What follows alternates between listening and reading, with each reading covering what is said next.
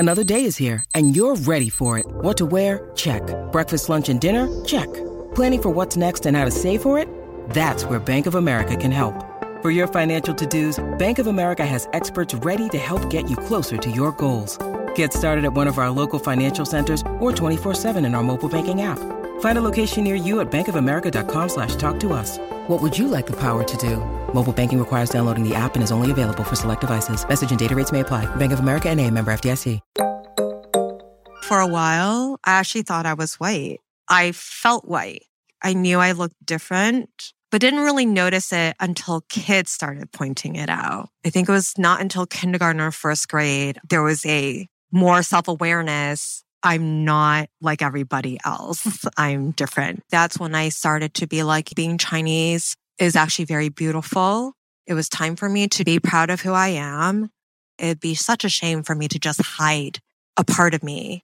If you can't embrace who you are, how can you embrace others? So I think up to the day when I was able to be like, you know what? I'm just going to eat what I'm going to eat. I'm going to have small eyes. And you know what? I love it. I am Alice Su, and I'm a modern minority. Welcome to Modern Minorities. This is a show about work and life, told through the lens of what makes each of us different. I'm Sharon Lee Tony, a Chinese-American girl born and raised in New York City. And I'm Raman Sehgal, an Indian-American boy who came from Alabama with a banjo on my knee. Through conversations with some really interesting people, we uncover the stories, perspectives, and often unspoken truths about how our guests uniquely experience the world. It doesn't matter where you're from, the color of your skin, or who you love. We're all minorities somehow, but we're no one's model minority. This is a show about all of you, for all of us.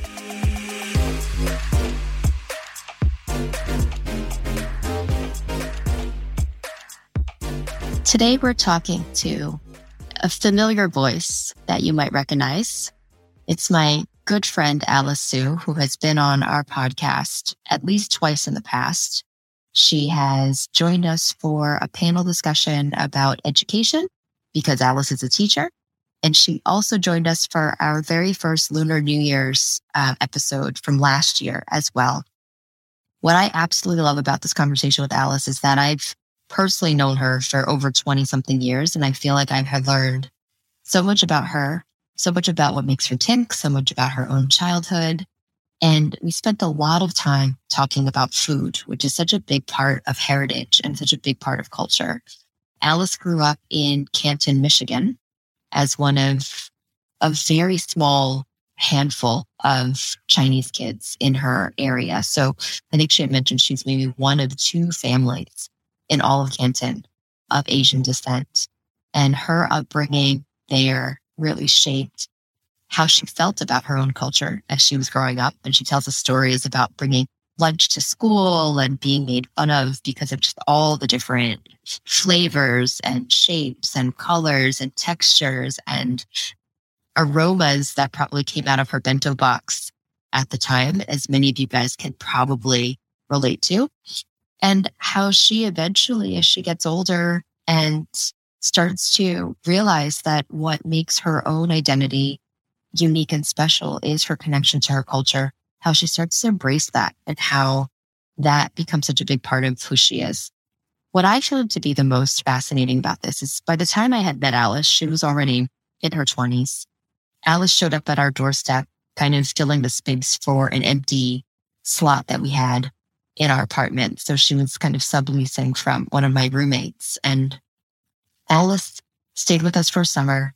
She almost every night cooked these incredible dinners, and she would make home cooked meals and comfort food that her mom had made for her. So just these amazing Taiwanese dishes, tomato and egg over rice, or steamed fish, or she'd just go all in and make braised pork ribs and things like that. And first of all, I felt like we were the luckiest ladies in town, because to have your roommate cook for you in your early 20s and have them be such gourmet meals was amazing.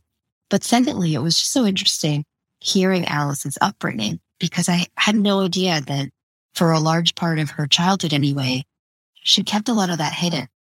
And the Alice that I know today is someone who's proudly Taiwanese American, who speaks the language beautifully, who cooks these incredible, incredible recipes for all of her friends. And so to hear her journey, to hear all of the challenges that she had gone through, and to hear how culture and heritage is such a big part of who she's become was just such an amazing thing for me as someone that's known her for over 20-something years. So I hope you enjoy this one-on-one chat that I had with my very good friend and hopefully your new friend, Alice Su.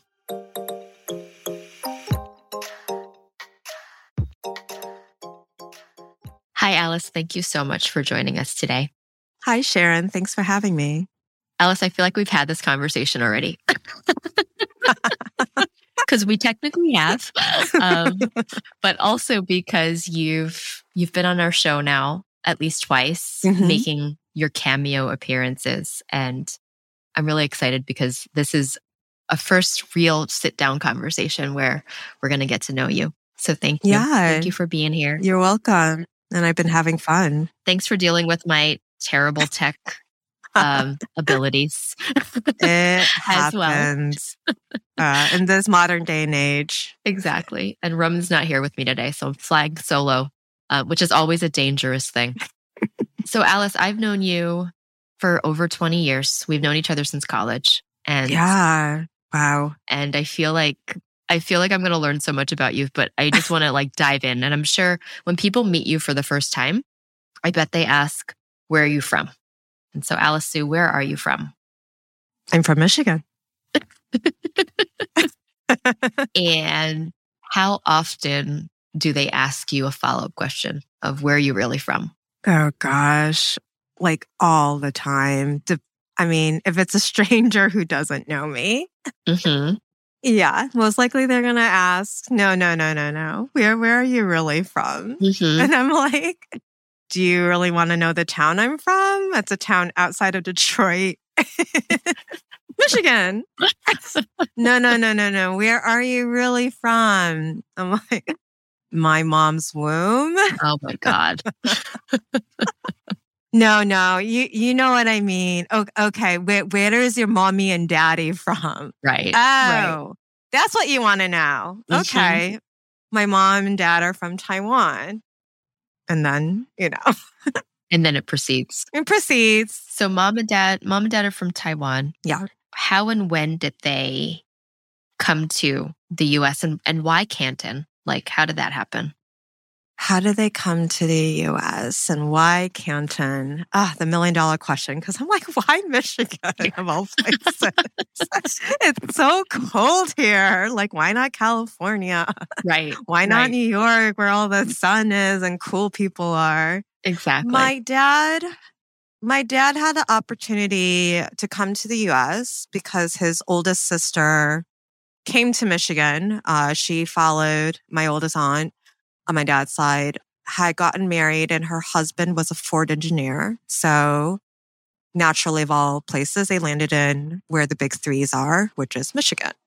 And at the time, I think if my dad was not joking and was being serious, he didn't do that well in college. And I guess, being competitive in most Asian countries, if you didn't do well in school, your future career, will kind of just, follow a certain calling. So I think naturally, coming to the US seemed like a better opportunity.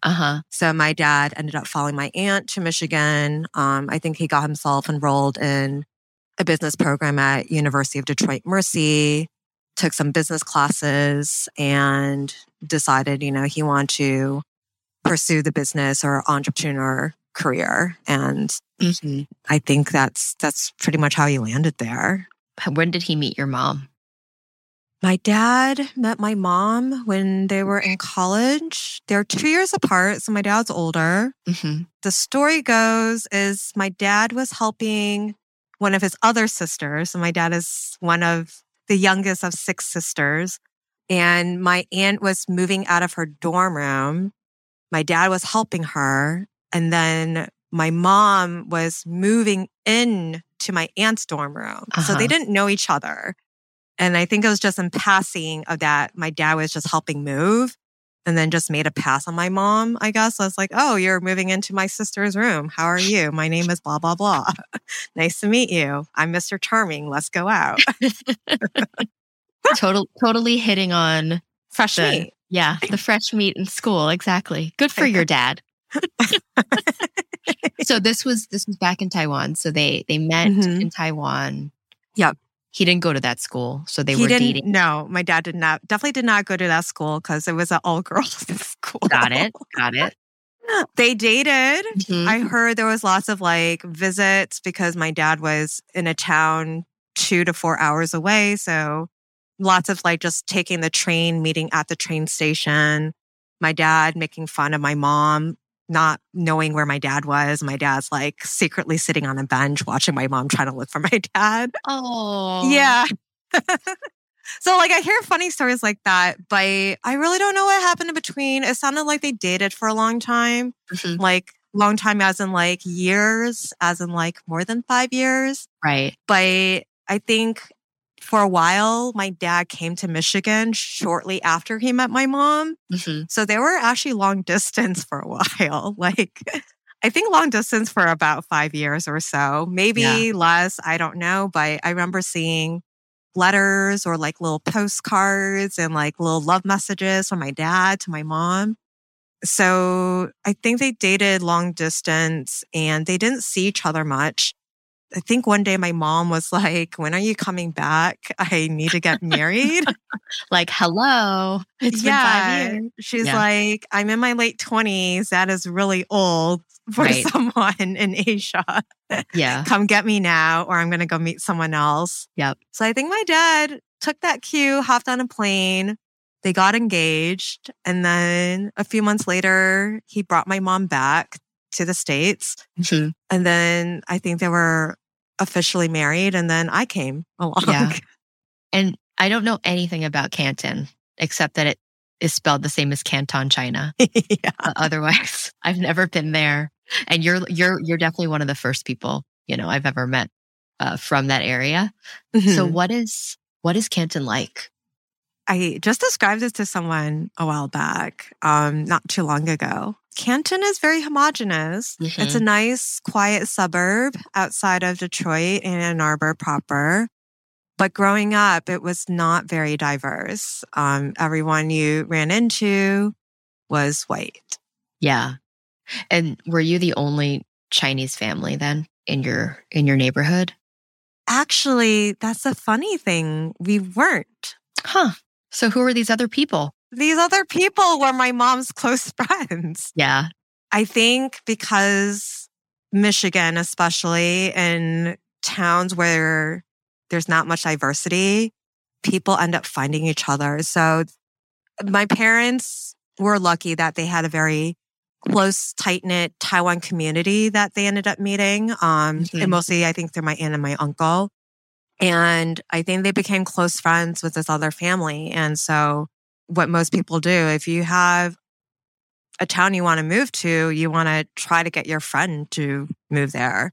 So there was a new neighborhood where new houses were being built. My parents were finally getting upgraded from their tiny 1-bedroom apartment. Yeah. And I think they found this community neighborhood. So either their friends found it or my parents did, but they decided they needed to be neighbors. So they were the other Chinese family that lived in the same neighborhood we did, but we were the only ones for a long time.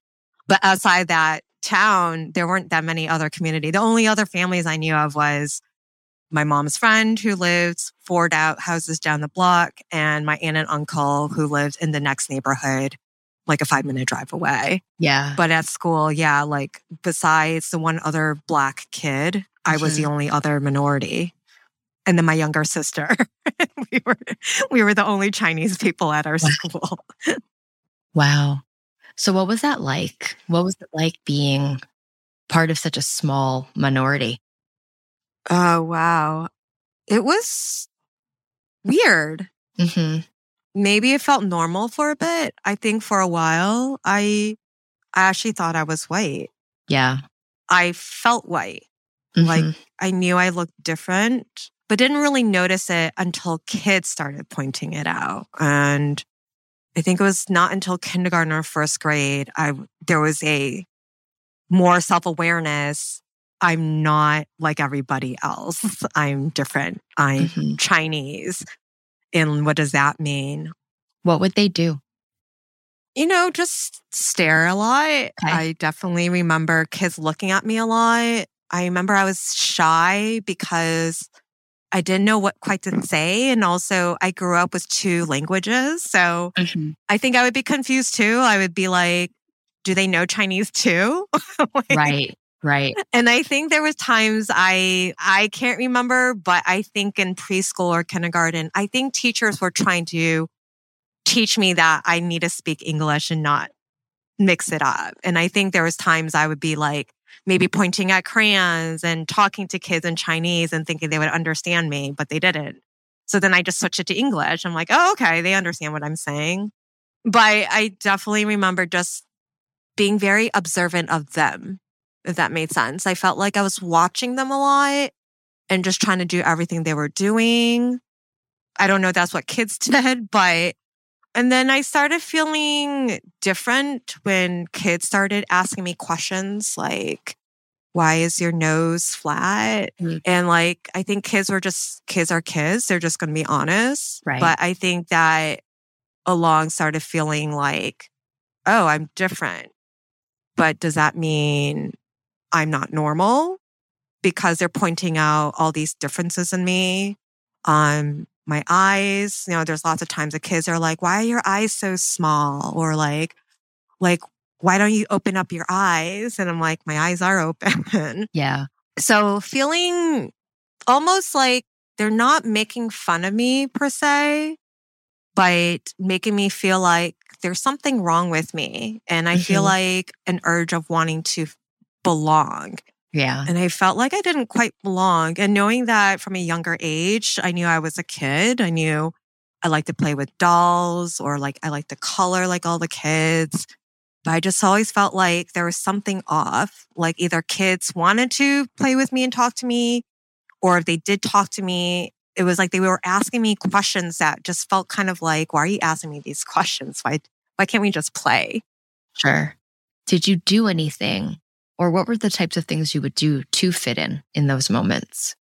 I think I would try to, like I said, I was observing them a lot. So I would try to, I guess in a way, simulate what they're doing. Or, if they're playing with Barbie dolls, I also needed a Barbie doll and I wanted blonde hair. I wanted a pink dress. I wanted to eat American food. I remember one of my memories was like the cafeteria. I remember having lunch and taking out my bento box out, like the million unpacking. Like I had my soy milk box. I had my steamed bun with the black soybean paste. And then kids were like looking and staring and watching me carefully, like I'm opening a Christmas present. And then lo and behold, they're like, what's that? I'm like, steamed bun. And then they're like, is it good? I'm like, yeah. I'm like, you want a bite? And then they take a bite and they're like, ew, gross. And then I would bite into it. I'm like, it tastes good to me. And then one kid one day was just like, oh, look at Alice. She's eating poop from her butt. So mean. I remember that moment. I was so mortified. Like, oh my God, I can't eat my mom's lunch anymore. Like, my life is going to be like this every day. Like, whatever I'm going to take out of my lunchbox, they're going to be curious about it. And then they're going to not like it. And then they're going to make fun of me.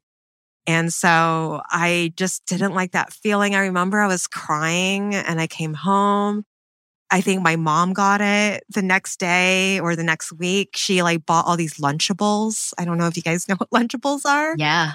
Made by Kraft, but it's, like basically Ritz crackers and salami and it's like whatever. The most unhealthy. But back then it tasted so good. As a kid, I loved it. Totally. Yeah. As a mom today, I'm like, you can't have a Lunchable again, honey. But yes, as a kid, they were the best. So good. And the Capri Suns. I remember I was like, oh, I'm cool now. The Capri Sun coolers. I mean, they were really good too. But Yep. And I loved all the Asian food, but that was the one thing I think I cannot go to school with this lunch. They are just going to rip me apart as a kindergartner or first-year-old. I'm like, this just can't happen. Yeah. Which is so weird because it's just food. Like, people can eat whatever they want. And I don't know, like, people who are different, if people don't know, they're just going to find anything to make you feel terrible. Right. And that's kind of a little bit of the rhythm I got in elementary school. There was lots of moments of bullying I dealt with, or just the mean comments about my facial features. So I had good memories, but a lot of my memories are of me being different and how I could try to not to embrace my Chinese self. Mm-hmm. And how to just be as white and be as an American as they are, so I could just survive. Right. Yeah, that's so interesting. The food thing is often what we hear from our other guests. Mm-hmm. That is such a defining factor, right? Like, because that in many ways is representing home. You're bringing a piece of home into school. Oh, Because yeah. it's something that your mom made. And when you're from a different culture, you're going to be bringing in different types of food. And it's that element that can create that difference between people. And that really kind of is a cause of stress. So your mom starts to buy Lunchables. How long does this go on before she's like, Alice, we're not doing this every day? Like, or does it just kind of continue from there? You know, I think it went on for a bit. I think also at some point, maybe buying this was expensive. So my parents bought into like just buying the lunch package at school. Like, you can get pizza, you can get hot dogs. Yep. I remember there was Sloppy Joe days. I loved Sloppy Joe days because like just never tasted something so good. And we never got this at home. But my parents are probably like the nutritional factor, just so shocked. But like, if that's what it takes to keep our daughter from being bullied or being made fun of her food, so be it. Right. Right. I think as I got a little bit older, I think slowly I allowed my mom to like include food that was just not as noticeably weird or strange, where I would just learn to eat it really quickly or discreetly. Yeah. Just so I could enjoy it and just in my own peace. But what kinds of things do you remember from that period?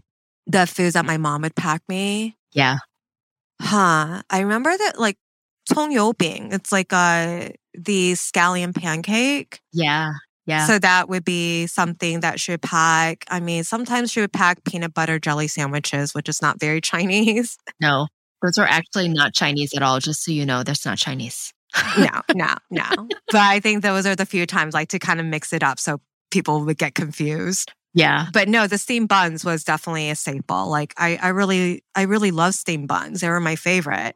We just had to be careful to not fill it with the black bean paste. Sure. So that the meat fillings was, a little bit more easier, more palatable because it looks like meatballs. Sure. Yeah. And then the soy milk. Yeah, the carton soy milk was so yummy. I remember that would go in there. And the tea eggs. Oh, tea eggs. So good. Yeah. Taya done. Yeah. Yep. That was a little weird. I'm not going to lie. They're brown. So they're brown and the eggshell cracks, that will show. So it has that marbled look. And kids are just like, why is your egg black or brown? They're supposed to be white. They're used to like the hard-boiled eggs. So that seemed kind of like, okay, hard-boiled eggs are easy, but no, it was a tea egg. Right. But that would still get comments. But yeah, that was, those are easy. Oh, wow. I'm just like, I need to make that. I need to pack that for my own lunch now. Make some tea eggs for me, Alice. Yeah. Oh, and then there's like this thing called pork floss, 肉松. Oh, yeah. Yeah. It's like this dried pork flake. So my mom would be creative with like, that would either go in the buns or like actually as a sandwich. But like, you just filled it instead of peanut butter and jelly. It's with like the pork flakes right in the middle with whatever sauce, or I don't know how she glued it together. Really mayonnaise. I've seen it on like sandwiches with mayonnaise. Okay. Yeah. The thing about pork floss is it looks like furry, what would you say? Almost like furry pipe cleaners, right? Yeah. I mean, they're chopped up, so it's not like as long as a pipe cleaner, but they kind of look like that. And I can see how, like to a kid, middle of America, Canton kid, Alice is bringing in these brown eggs one day. Yeah. She's got steamed buns with some kind of poo-like filling, and now she's furry pipe cleaners. Yeah. Like, what is going on in that house? Yeah, I know. Yeah. Oh, yeah. And dried seaweed. Yes. Which is now good. like such a popular snack for like non-Asians, Totally. apparently. Still mainstream. But yeah, the seaweed, and it looks like black paper, or like you get one stuck on your tooth, and then it's like Right. But yeah, those are really yeah, that was my basic lunch. Really yummy. I later eventually, getting to high school, I was more confident, like whatever, fuck these. Oh, sorry, can I swear on here? You can say whatever you want on the show. F these kids. I'm going to eat whatever I want. But yeah, as a younger kid, it was really, really hard. Yeah, lunch was just unbearable. I think there was lots of times I actually sat by myself because the kids didn't want to eat with me, or they would not stop saying things. So the teacher would be like, "You're just going to sit over here by us." Yeah. Yeah. I remember you telling me a story a long time ago about, this must have been kindergarten, but it was early in your elementary school experience where they enrolled you in ESL. Yeah. Even though you weren't tested to be in ESL and you weren't an immigrant. They just assumed that English was your second language. Yes. What happened there? I don't know. I mean, they may have tested me because they had to show proof. But I remember first grade, this lady, and again, I knew her because the Chinese community was super small. I went to Chinese school. So whoever you knew that was Chinese would just all show up on Saturdays and gather, but lived really far apart. But I remember there was this lady, I can't remember her name, but she came into my class. I recognized her from Chinese school. And she says, "Oh, my teacher, Mrs. Mason," she's like, "You're going to go with her for, 30 minutes or however long. You'll miss this much of class." And all the kids are like, "Why can't we go? We want to miss class." And I'm like, "Okay." I was like, "Just go with a nice lady." I'm like, "All right." She brings me into this room and I'm like, "What are we doing?" And she's like showing me flashcards and, "What is this picture?" I would say it. I'm like, "Okay, are we done?" She's like, "Yeah, all right, bye." I'm like, "See you later." I had no idea what we're doing, but I'm like, all right, I just got one-on-one time with this lady looking at flashcards and, I get to play with these smelly markers. And I remember this mango. She's like, "What's the name of this fruit that you smell?" I'm like, "Mango." She's like, "Oh, mango." I'm like, mango. She's like, "Mango." I'm like, all right. And I later find out she's the ESL teacher. And I was confused. I didn't really know why I was pulled. I really think they needed a student. She needed a job. And I fit the demographic of someone who needed English as a second language. Wow. And it was interesting because I was the fastest reader in my first grade class. And you were reading in English, right? I was reading in English. Yep. Mrs. Mason would read us James and the Giant Peach by Roald Dahl, which is still my favorite. It's a great book. I remember there weren't that many pictures, and she would always call on me to read. And it wasn't just to read one sentence. Like, I would read a whole paragraph or something. And most other kids are trying to read Cat in the Hat or Berenstain Bears. Exactly. I was reading James and the Giant Peach. So it's still mind-boggling why a first grader was going to ESL but was able to read James and the Giant Peach in first grade. That is crazy. And you mentioned, so this is elementary school. You mentioned that later on in high school or so, you became more proud of your Asian background. Yeah. What changed between that time? Like, what happened in your life, or what was the moment that you decided to embrace it? Well, I think family has a lot to do with it. I think my family, knowing bits and pieces of what was going on, I don't think they were oblivious to the bullying that was happening to me. Yeah. I remember a lot of them were telling me to be brave or, to stand up for myself.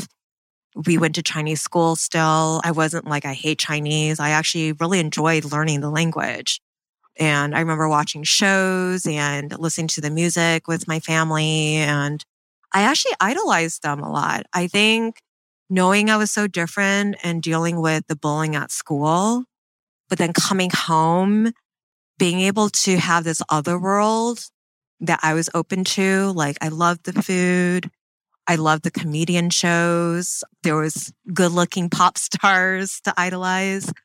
I felt like, Michigan wasn't the only place I could live in for the rest of my life. So if I want to adapt, I still need to adapt to this culture or my heritage.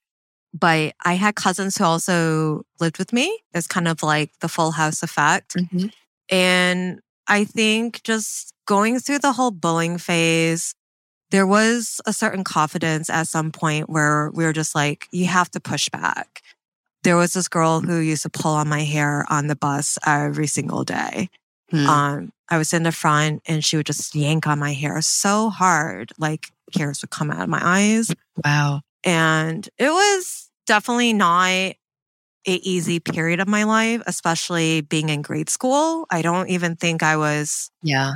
This wasn't first grade. I was a 6-year-old. I remember being very, very upset about it. I think my parents actually pulled me out of that school and enrolled me into private school because of that. But there was a different reason they gave me back then. But I think once I got to middle school, just started just being more confident in my own skin. I think I learned who my friends were and who your friends would accept you for who you are. I think that's when I started to be like, you know what? Being Chinese is actually very beautiful. People's ignorance, they don't know. And sometimes it's out of jealousy. And I feel like it was time for me to just really embrace it and be proud of who I am. And we're just such a beautiful race. And there's just so much to offer that it'd be such a shame for me to just hide a part of me. And physically, I just look Chinese. So I think if you can't embrace who you are, it's almost like, how can you embrace others? So I think understanding a little bit more of who I am, being accepting of my culture, being accepting of my food, not being embarrassed about it, I think came along a feeling of like relief or like feeling free. Sure. I was like trying to keep up of like, I need to be like them. I need to have blonde hair. And I feel like it was always me imitating or me being somebody else who I wasn't. And I think up to the day when I was able to be like, you know what? I'm just going to eat what I'm going to eat. I'm going to have small eyes. And you know what? I love it. I'm going to have black hair. And if I want to dye it, I'll dye it if I want to. But it's going to be straight and you guys are jealous of it. So be it. Was middle school more diverse or was it about the same? And it was just the thing that changed was you yourself? Middle school was a little bit more diverse. There was another Asian girl. She was adopted. So that's 200% more diverse. Yeah. There was a few other Black kids. So it wasn't just one Black kid. It was a few other Black kids. Okay. And I think, and then there was a sprinkling of Indians. So yeah, it was a little bit more diverse, but for the most part, it was still very, very white. Yeah. It wasn't until I got to high school where it got a little bit more diverse, but more diverse as in, I was still one of the few East Asians. There was a few more Chinese that showed up, but the majority of the Asians were actually Indians. So more of my friends were Indian that were of my Asian friends than of somebody else that was Chinese, other than my sister and my cousins. Interesting. So fast forward, there's high school, there's college. We kind of knew each other in college because we went to the same. Yeah. We didn't go to the same school. We were in the same sorority, so we sort of knew each other. But you arrived in New York and you needed a place to live. At the time, I was literally in a 1-bedroom. I think it was originally a 1-bedroom, right? It was only supposed to be a 1-bedroom. 1-bedroom, 1-bathroom apartment that we were sharing with amongst 4 girls. True story, right? Yeah. And so our roommate who was living in the living room was doing something. I forgot what it was. Was she going away for the summer? I think she was wanting to save up for the summer or was in limbo of deciding on something. And so was subletting for the summer. Right. So she was going to be gone for a couple months. I can't remember. I feel like she went somewhere. I just can't remember what she was doing. Our living room spot opened up and I posted this open vacancy. I wouldn't even call it a vacancy. I posted this 500, not even 500, 200 square foot space in our living room for anybody that wanted to check it out. And you showed up. Yep. And you had just moved from Michigan at the time. Mm-hmm. And you joined our little crew. And it was you and then me and two other Asian women as well that we had kind of... Well, actually, no, you didn't know the other 2, did you? I didn't. No, they were your roommates, but we've gotten really close. Yes, we definitely became really close. But one of my first memories of you, so I didn't know you very well. No. I just kind of knew who you were and stuff. And I come home one day, and of course, so this little apartment is always a mess because there's way too many people for way too little space. And it's 4 women in their 20s, and literally we all have the same schedule. It was the silliest thing. When I look back on it now as more of a grown up, I'm like, I would have organized this so that I was living with people with different schedules. Maybe there's a bartender, and maybe somebody that only works on the weekends. But we all had 9 to 5 jobs. So we would all wake up around 7 o'clock and literally all 4 of us would be in the bathroom together. So I know things about you that I'm sure no one else knows, Alice. Yeah. And it will stay that way. And vice versa. Exactly. But all 4 of us in the bathroom together, sometimes sharing the shower. Anyway, and all of that. So very, very intimate relationships. And I came home from work one day and the house had been cleaned, kind of top to bottom, as if someone's mom had come. And you were in the kitchen making, I'll never forget this, tomato and eggs, Taiwanese style for dinner. Oh my gosh, you remember that? I remember this distinctly because I was like, what? Who the hell is this person? And Joanne is never being invited back because Alice has now taken her spot permanently. So Joanne, if you're listening, I had a moment where I was like, nope, you have officially been replaced, Joanne. But it's funny hearing you talk about the earlier time of your life, because when you showed up, I feel like you were so in tune with your Taiwanese side. I actually would have probably pegged you as being a little bit fobby, even. Just with especially from a food perspective, but you were into a lot of, and I guess maybe it wasn't just Taiwanese because I feel like you were also really into K-pop but you were really into Asian culture and really embracing that.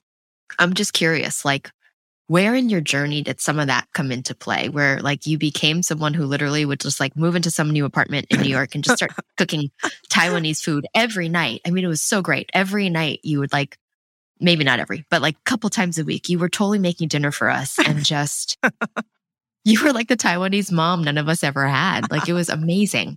I know. I was I was your private chef.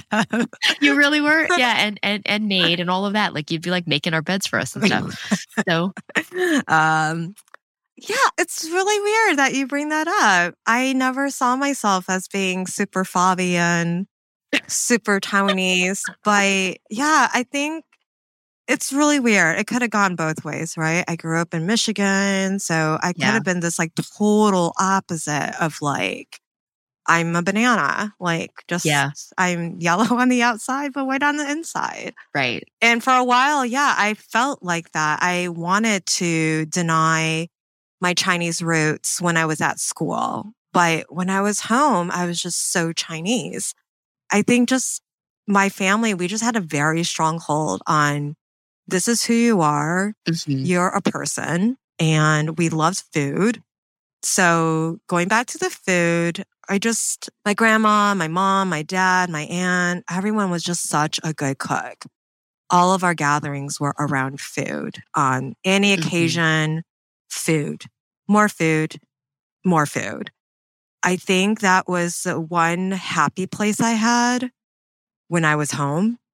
Yeah. The comfort food, as much as I had these awful stories of like what grade school was like and being made fun of and just trying to fit in. But I got a lot of exposure when I got to college. I went to University of Michigan. I remember, one of the requirements was to take a history class, but like not just any history class. It had to be outside of your norm, like a sociocultural class. Mm-hmm. So I ended up taking this Asian American woman class, and it was just so cool because I was like, I didn't know there was Asian American women that were really good writers or like that were activists or, just did so many great things. And nobody ever talks about this at school. Like we don't learn about them. We learn about all the white people. Yeah. And that's where I got recruited. Actually, I got recruited to our sorority from another sorority sister who was taking that same Asian American Women's Studies class. And I was rushing for a sorority, but originally my intention was to rush for a white sorority. Mm-hmm. And then I later changed my mind because I was like, you know what? I just want to feel like I belong. I want to do something different where I'm not always trying to be someone else. Mm-hmm. So let me just try it out. So I think I really started embracing my Asian Americanness during my time at Michigan in Ann Arbor. Just meeting all the different Asian Americans from all sorts of different countries, learning about them and their experiences, how we shared a lot of the same experiences. Mm-hmm. But I loved learning. Like I really liked being a student. I think it was the one thing I was good at. As much as I was going through a lot of hurt, I think just hiding behind books, loving to read and loving to learn about different places. I think maybe I fantasized running away to a different country. So like you can only survive in a different country if you learn to speak their language or learn their culture. So I think I just started embracing just let me learn as much about other people and different languages and cultures. But you have to know yourself too. So I think I started learning more about who I was during that time in college. And I think a lot of that came back to the food, and that kind of grounded me. I think food, like you said, like around the roommates, cooking for you guys, cleaning for you guys. I don't know. Yeah. I don't know. The cleaning is something that should always come along the territory of friendship, but hey, it was beyond anything I've gotten from a lot of my other friends that I had known so much longer. Like you were like a godsend. It was just kind of like, it was almost like Mary Poppins. Like you showed up, you like, had some magic tricks in your little bag. And then the whole apartment was always clean. You were always making food for us. You like found ways to do really tacky things like play board games and movie nights, and like you were that person. But I always just remember all of the meals that you made, and they were mostly Taiwanese meals. Like, you were really doing some home cooking for us in the deepest way. Yeah. And I think maybe because I missed home, and so cooking something is a way to get that. Yeah. And yeah, like I will say I hate ripping on Chinatown, New York's Chinatown, but it's all Cantonese, and like there was not good Taiwanese food. So the only way to get good Taiwanese food, if I craved it, was to make it. To make it yourself. I think, cooking for yourself is never fun. So why not? Like, cook for my friends, and we were all poor anyway. So we were so broke. Yeah, You're so right. The only way to share our wealth, like if it's not buying gifts, is to, I guess, in my way, my love language is by sharing my food. Yeah, I forgot about that because we were at a place where Postmates and all of that didn't even exist back No. then. Uber Eats, right? So no. it would be either going out to a restaurant in New York City, Yeah. which is like way too expensive. Yeah. I remember going on dates just to get free dinner. Yeah, I'm saying, I was I'm gonna say admitting to that now. But like, that would be one way to get dinner, or you would have to make your own food. Yeah. But there was like not a lot of Not a lot of takeout. options, no. Mm-mm. And not a lot of food No. options too, because we live downtown. Right. And this was like right after September 11th. Mhm. And so Everything was lots closed. of, that was a whole different city back then. Yeah. Wow. Yeah, the other place to get food was happy hour. That's right. Free That's right. drinks and then maybe Free like drink. a free pizza, hors d'oeuvre, cocktail, Exactly. weenie, hot dogs. Exactly. Or like, it depended on where you worked, but where I worked, you would get free dinner after 9 p.m. Oh my God, 9 p.m. You have to like convince yourself to work late to get I free would have to food. I'd be in the office till after 9 because I'd get a free cab home and I'd be able to like order sushi for delivery or something. Insane. The things that you do when you're 20 nothing and broke, right? Yeah, So can we talk about personal life for a sec? sure. When you think about relationships, right? And you think about culture, and because it's such a core of who you are and such a core of how you share with people. Have you thought about whatever you're looking for out there? Like, is he also Taiwanese, or are you open to other things? So that's question number one. Number two is, what are your parents thinking? Like, what do they expect for relationships in terms of culture? Very good questions. And you'll get interesting answer. So to answer your question, is someone I'm looking for in my relationship Taiwanese? The old me that embraced my identity in college was, yes, he should be Taiwanese, because if I can be attracted to someone, why not? You know, pass down the same genes, have someone or have children that looks just like me and the partner. Yeah. And Yeah. that also killed two birds in one stone. I think my parents would have been super happy for that. That's what they naturally would want. And that's actually what they said. My dad, at least. That was on his wish list. But my dad, I think, being in America for so long and just wanted the best for his kids. I have a sister too. I think happiness came first. So to answer the first question, no, I don't need my partner or to be Taiwanese or even be Asian. For a while, I did have that one. I think ideally, if they had everything, the smarts, the same level of intelligence and funness for me, and I'm attracted to them, like that would just be the top ideal situation.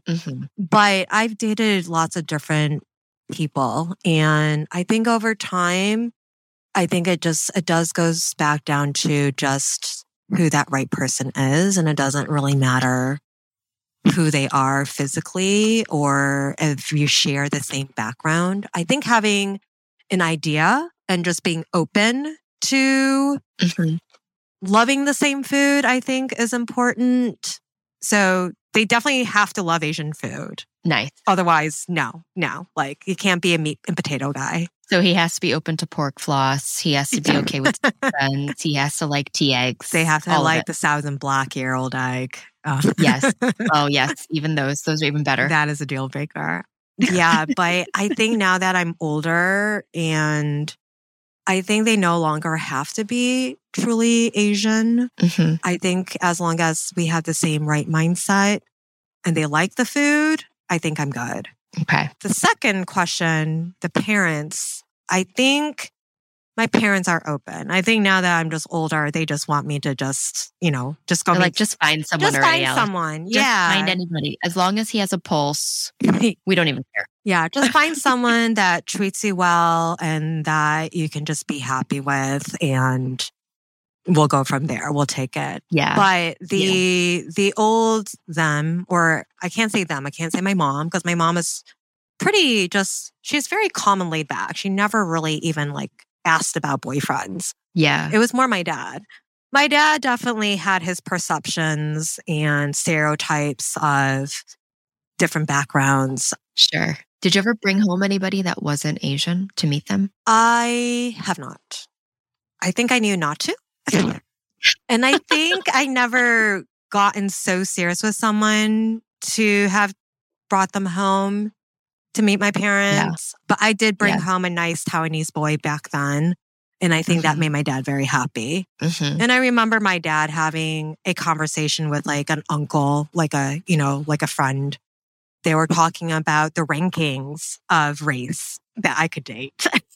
Oh my gosh, really? So he actually went down there. Like, I mean, I feel like, can I share this? If you want to. He went down the list. So like, ideally, same like I just said, naturally, if they're Taiwanese, same background, we know their family's also from Taiwan. We just share a lot of similar cultural and political beliefs and foods. Sure. And even education. But he says, like, I know that's a lot to ask, especially like we grew up in Michigan, right? You can't just like have her marry the only other Taiwanese American. Right. And he can't be ugly because he's also my dad's vein too. So. Wow. That's a tall order. Taiwanese and good looking. My dad's like, like, it's like, you're allowed to be picky. You can be picky. I'm not going to lie. We have good looks in our family. So you're allowed to,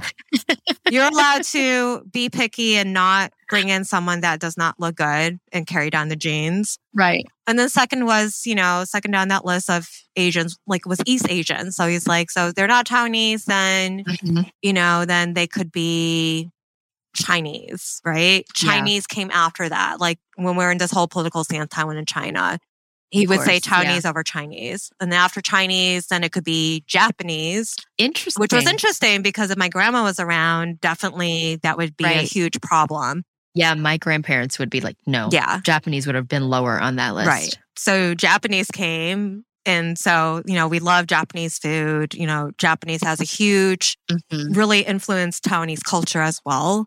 Yep. And then third, then he's like, and then he was like hesitant to say it. And he's like, then Korean, but I really would like, that would be the lowest priority.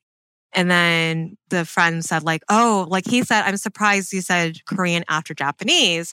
And he's like, yeah, because Koreans are known to be wife beaters. Oh, Lord. And so like, I don't blame my dad. Like that stereotype kind of carries on. Sure. And we did know of a Korean family and there was, things that we would hear about. So like, I don't blame my dad for thinking that way. Yeah. And he was just like, what's best for my daughter? I don't want her to have to deal with certain things that we hear about.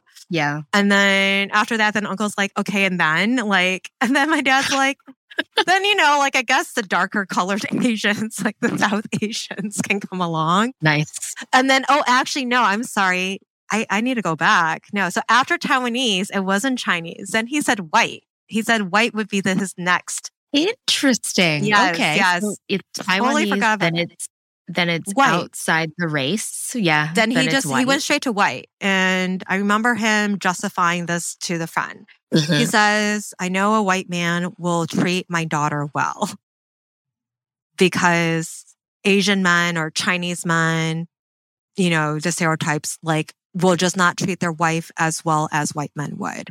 They would respect their wives more and would just probably like treat him like gold.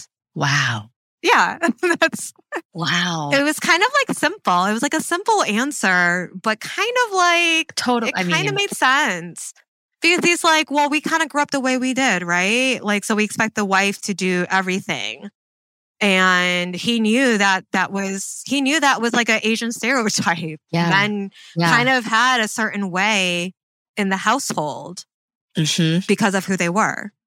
It's so funny. I don't think I've ever heard that version before. That's the first. And it was like a cultural thing. Like, I think him being in America, he saw how wives were treated by the Western culture, and it was very different. So interesting. So yeah, and I remember he said that. He explained that. I remember very, very explicitly. So sorry, yeah. The next one would be white. And then, did your sister ever bring home a white guy? I think she did. Okay. I wasn't there. Oh. So it's hard for me to know what the reaction was, whether or not he was embraced. Yeah. But I know my parents acknowledged it because like his name would come up. Yeah. And so I think there was a trust that this man was going to be okay for my sister. And according to your dad's list, I mean, that's like second from the top. So that's all good. Yeah. Like better him than, someone from Japan. Oh, yeah, for sure. I think my dad was probably also thinking generation wealth. Oh, interesting. If I need to put that in there without him bringing it up. But there probably definitely was that too. Like knowing that, this man grew up here or had ancestors, so they must have not struggled. Or if they struggled, they must have already struggled enough that they got beyond that. And so we don't have to feel that going into it if we got married. Right. Wow. Wow. Interesting, right? It's fascinating. Yeah. It really is, because I've never heard that breakdown, but I'm very surprised he went from Taiwanese to white and then back to East Asian. That pivot is unexpected. Yeah. And then there's, I won't go down the list, but then there's the little lower hierarchies that he kind of started. And I'm like, I'm not going to even bother. Too complicated. Yeah. I remember the uncle staring at me like, are you going to bring one of them home? And I'm just like, Oh my goodness. Okay. So if we were to turn back time and we were to go back to little Alice sitting on the bus in elementary school or sitting in the cafeteria with your bento box. Yeah. What's a piece of advice that you'd give to her today? Wow. It's not going to always be like this. You're not going to be alone. You're not alone. It will not be like this forever. Yeah. Yeah. That's great advice. Because I'm sure in those moments, it just felt like it was never going to be different. Yeah. Right? It felt like time just was never going to end. I was like, when is this day going to end? Or when is this suffering or torture or whatever you want to call it? When can I just be myself? Yeah. Yeah. And not feel afraid or embarrassed or whatever feelings I was feeling back then. Yeah. Well, I'm glad that you've discovered who you are and you've proudly been able to express that in different ways, whether that's cooking for your new roommates or anything else, watching all those fun soap operas and other things that you ended up doing later on. So I'm glad you did that. Well, Alice, I feel like I've gotten to know you even better, even though I've known you for 20 something years. So thank you for going so deep with me. Oh, you're welcome. Are you ready for speed round now, Alice? Oh, wow. Speed round? Yeah. Sure. I'm all in. Perfect. And that's the wrong answer, as Ramen would say. No one's ever ready for speed round. So, oops. Well, good thing Ramen's not here. Exactly.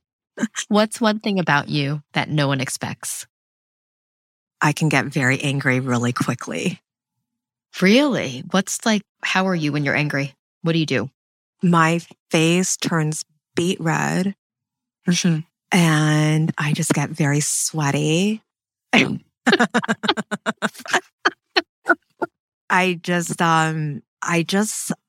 don't know. Something just overtakes me. Yeah. Have you seen Turning Red yet? No. On Disney? Oh, you have to watch it. Okay. You have to watch it. It's pretty new. It's probably been out for about a month now, but It's a new animation. It's all about preteen girls. And the main character changes into a different character. And it's literally called Turning Red. But as you said that, it made me think of that. Think of that. So I don't want to ruin the whole storyline for you, but sure. I think you'll love it, actually. Yeah. Okay, so you get angry. I'm so glad I've never seen that side of you. Yeah. I've actually never seen you become a monster like that. I can become the Green Hulk. Oh, yeah. I believe it. What's a book, movie, or television show with characters that you can relate to? This one, I feel like I might get stuck. This is rapid fire. Full House? Nice. Who are you in Full House? Oh, God. You're DJ Tanner. Oh, you're totally DJ, no, right? I'm totally not DJ Tanner. Oh, who are you? Who are you on that show? Interesting. I don't know. Uncle Joey? I have no idea. What? I don't think there's a character for me in there, but I just think my life was kind of growing up kind of like the Full House effect. That's funny. No, Uncle Joey doesn't sleep on the couch. No. Which one of them sleeps on the couch? Nobody.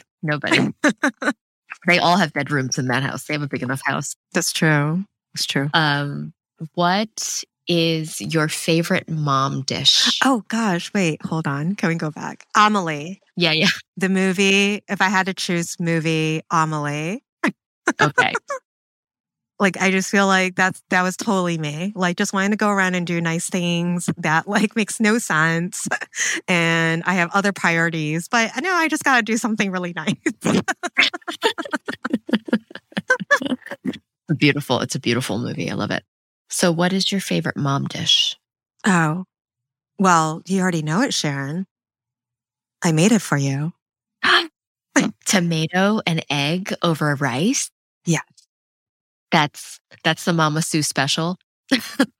Yes, I would say that would be. Although my mom doesn't make that very often anymore. Oh. This last trip I made, I went home for Christmas.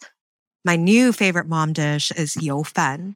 It's Taiwanese sticky rice. Yeah. It is so good. What does she put in it? A whole bunch of stuff. I had to ask her. It's like, there's no measurements. It's just... Right, of course. You got to put some shallots, fry it up a little bit, this little dried shrimp, chop up some mushrooms, chop up some pork, marinate it, sticky rice. You got to soak it in the water first, then steam it. Then you saute it in the wok, then throw everything together, a little soy sauce, a little oyster sauce, sesame oil, voila. Love it. Love it. Yeah. Sounds so good. It's so good. Oh, God, my mom, I can't wait for her to make it again. And I don't know why. It's kind of not easy. It's not quick to make. It takes time. Yeah. And you need all the right ingredients. You have to have need the dried shrimp. ingredients. Yeah. Yeah. You need all the special condiments and totally. Yeah. But I mean, if you have it, you have it. But it takes prep. It's not you have to do it overnight first, of the soaking. Yeah. But yeah, for some reason, I just feel like I just miss that fragrant smell of the kitchen when my mom's making it. And to this day, I think it's the one thing that I need my mom to make. I don't think I've been able to master making it myself, but that is on my list next. So next time you are in the same living room as me or kitchen, maybe that will be the next mom dish I make for you. Amazing. I'm going to book a night on your couch just so I can have some of your mom's specialty. Let's do it. What is your least favorite food? I will not eat cottage cheese. Oh, I can understand that. I never really understood cottage cheese either because I don't understand when you're supposed to eat it. Yeah. Do you put it on crackers? You know what I mean? It's a weird... It was strange. It was introduced to me in grade school when I was trying to reject my Chinese foods. Yep. And embrace the American food. I tried to be as American by eating the cottage cheese. Oh. They were dipping it with apples, fruit. I think it was in the salad bar. Yeah. So it either went on your salad or went on the side. And then I remember this girl dipping her apple in it. It was peanut butter on apples. And she's it's so good. I'm try it. I'm okay. Oh, it's ugh. And it's chunky. I just never understood chunky. It looked curdled, spoiled rice or something. Yeah. And it tasted rubbery. It was a mix of mush, but then there was this rubbery, chewy bit.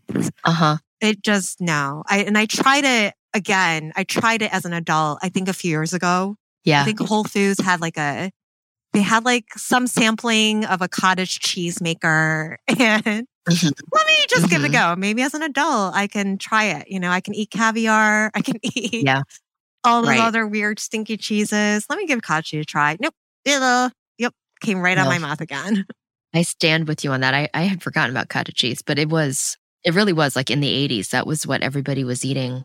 Yeah. Because I think at the time it was like the fad if you wanted to lose weight, because there's, I don't know if it's like low fat or no fat, but it's supposed to be super healthy, and it's so gross. Probably healthy probiotics and the calcium, but and it's not orange like the Kraft cheese.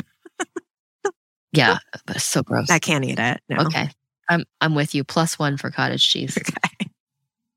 Who's someone out there that you'd want to talk to on a podcast? I'd love to talk to Oprah. Yeah. Oh my God. What would you ask her? What is her favorite mom food?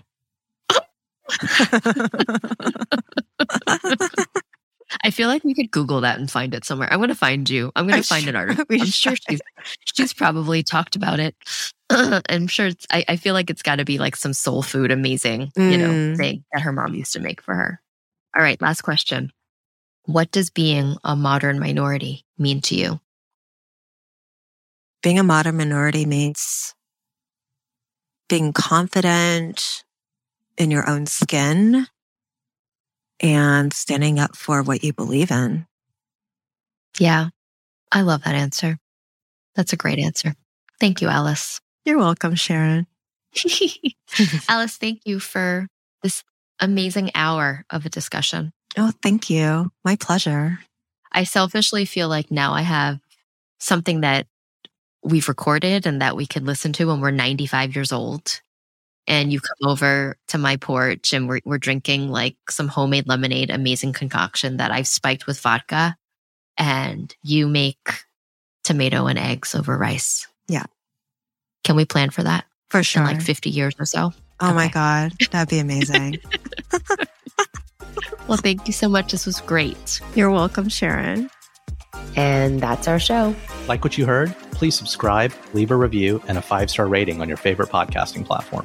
Now more than ever, people need to be hearing these stories. Please share our show with a friend or 3. Want to learn more or got something to share? Visit modmypod.com or email us, himom@modmypod.com. You can also follow us on Instagram and Twitter @modminpod. We'd love to hear from you. That's it for now. I've been Raman Sehgal. And I'm still Sharon Lee Tony. Remember, we're all modern minorities out there. We'll talk to you soon.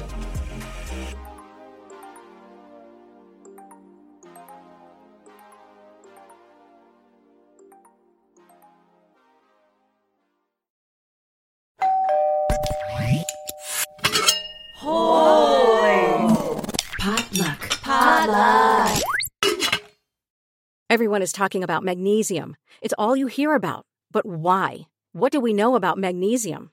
Well, magnesium is the #1 mineral that 75% of Americans are deficient in. If you are a woman over 35, magnesium will help you rediscover balance, energy, and vitality. Magnesium supports more than 300 enzymatic reactions in your body, including those involved in hormonal balance. From functional medicine doctors to mental well-being and female hormone experts, we all know that magnesium is the one mineral to improve all aspects of well-being and health. But which one? Magnesium Breakthrough from Bioptimizers, the trusted choice recommended by leading experts with 7 best-absorbed forms of magnesium to ensure your body receives the support it needs for overall well-being. Go to bioptimizers.com/balance today and use code BALANCE10 for 10% off. Support your journey to wellness at bioptimizers.com/balance. Magnesium Breakthrough from Bioptimizers, your foundation to optimal health and vitality. With Lucky Land Slots, you can get lucky just about anywhere. Dearly beloved, we are gathered here today to... Has anyone seen the bride and groom? Sorry, we're here. We were getting lucky in the limo and we lost track of time. No, Lucky Land Casino, with cash prizes that add up quicker than a guest registry. In that case, I pronounce you lucky. Play for free at LuckyLandSlots.com. Daily bonuses are waiting. No purchase necessary. Void where prohibited by law. 18+. Terms and conditions apply. See website for details.